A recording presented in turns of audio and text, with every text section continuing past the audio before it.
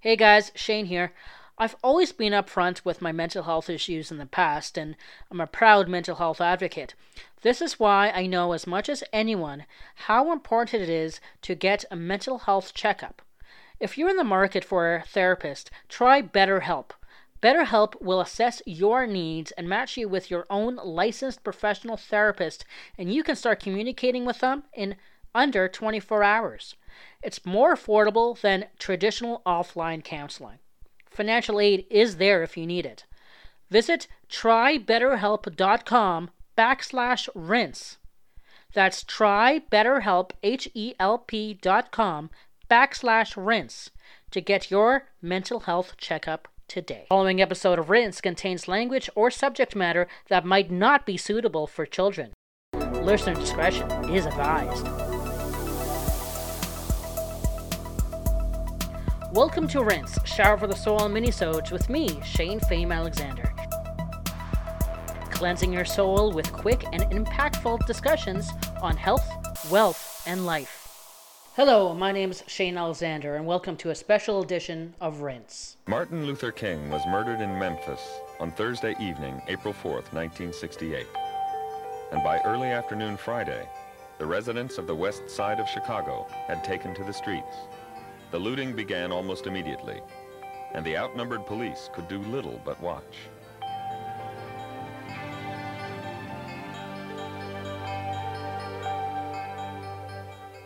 A carnival-like atmosphere prevailed all afternoon and into the night. The looters claimed it was simply an expression of their righteous indignation over King's assassination. Even before the fires began, Chicago officials had requested help from the Illinois National Guard. It would be hours before the first troops arrived. Sisters and brothers, I have a dream today.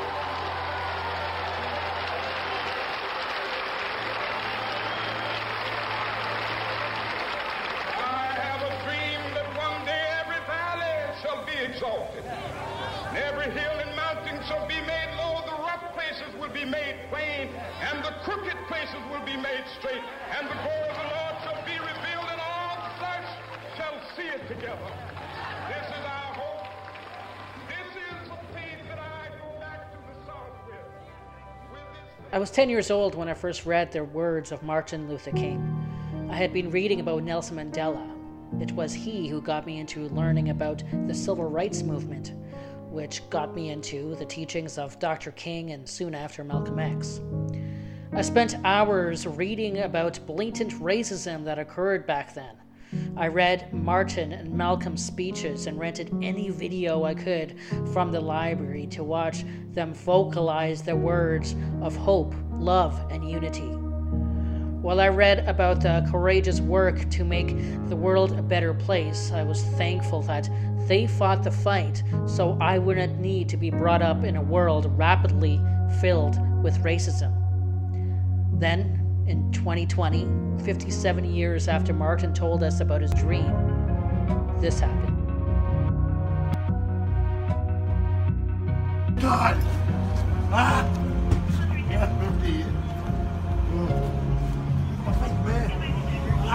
Look how they doing people out here. Got him kneed on the ground. He crying and shit. That is sick. Please. Please. Please, I can't breathe. Please, man. Please, man.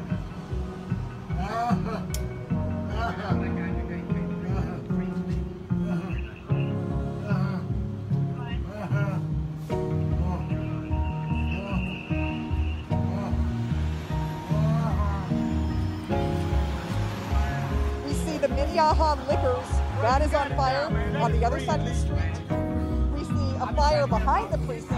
We also see protesters throwing fireworks at the precinct, and the fire alarm is going on inside of the precinct.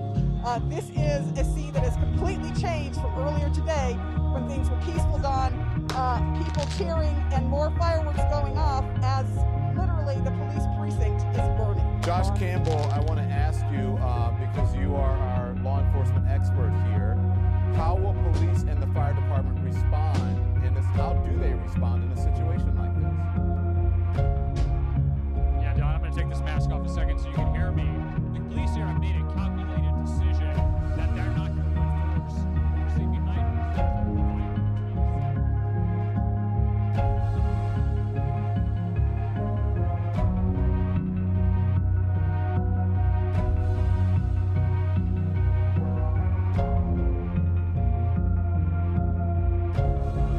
There's a quote from the late Chicago journalist Sidney J. Harris. He said, "History repeats itself, but in such a cunning disguise that we never detect the resemblance until the damage is done." This year has been crazy enough. The world is on lockdown. COVID-19 is bringing uncertainty and chaos. People are tired and angry and frustrated, but while the rest of the world is dealing with what could possibly be a new norm, Minneapolis police set the world back half a century.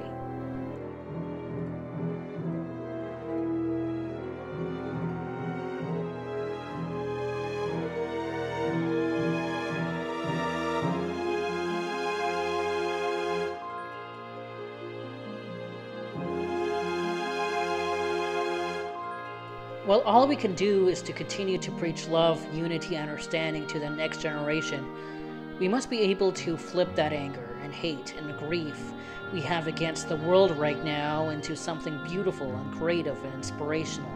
If we continue with the hate and torment, then we'll become the problem we're fighting against.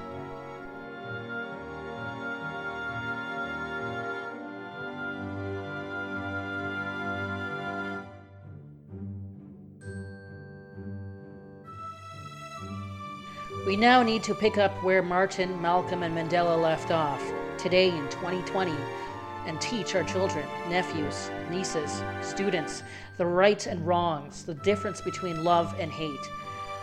They will be the next in power, and they'll be the next to vote for those who are in power tomorrow.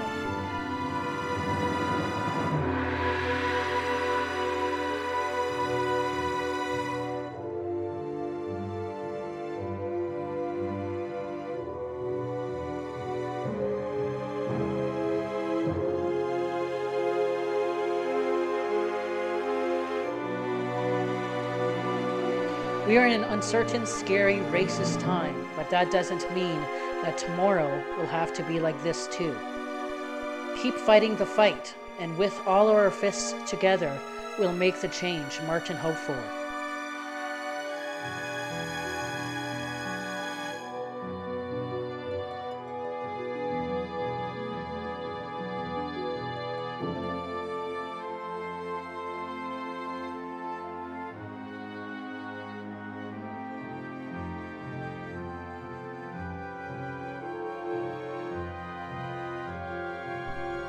Let me say, as I've always said, and I will always continue to say, that riots are socially destructive and self-defeating. I'm still convinced that non-violence is the most potent weapon available to oppress people in their struggle for freedom and justice. I feel that violence will only create more social problems than they will solve. That in a real sense it is impractical for the Negro to even think of mounting a violent revolution in the United States. So I will continue to condemn riots and continue to say to my brothers and sisters that this is not the way. Continue to affirm that there is another way. But at the same time, it is as necessary for me to be as vigorous in condemning the conditions which cause persons to feel that they must engage in riotous activities as it is for me to condemn riots. I think America must see that riots do not develop out of thin air. Certain conditions continue to exist in our society, which must be condemned as vigorously as we condemn riots. In the final analysis, a riot is the language of the unheard. What is it that America has failed to hear? It has failed to hear that the plight of the Negro poor has worsened over the last few years. It has failed to hear that the promises of freedom and justice have not been met. And it has failed to hear that large segments of white society are more concerned about tranquility and the status quo than about justice, equality, and humanity. And so in a real sense, our nation's summers of riots are caused by our nation's winters of delay. And as long as America postpones justice, we stand in the position of having these recurrences of violence and riots over and over again. Social justice and progress are the absolute guarantors of riot prevention.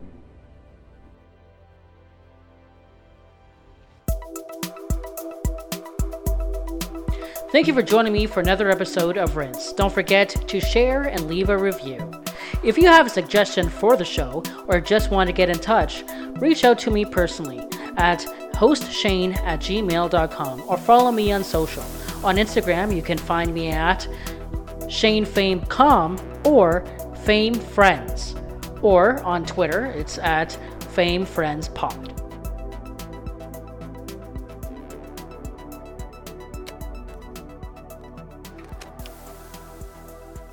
Rinse is a Fame and Friends production.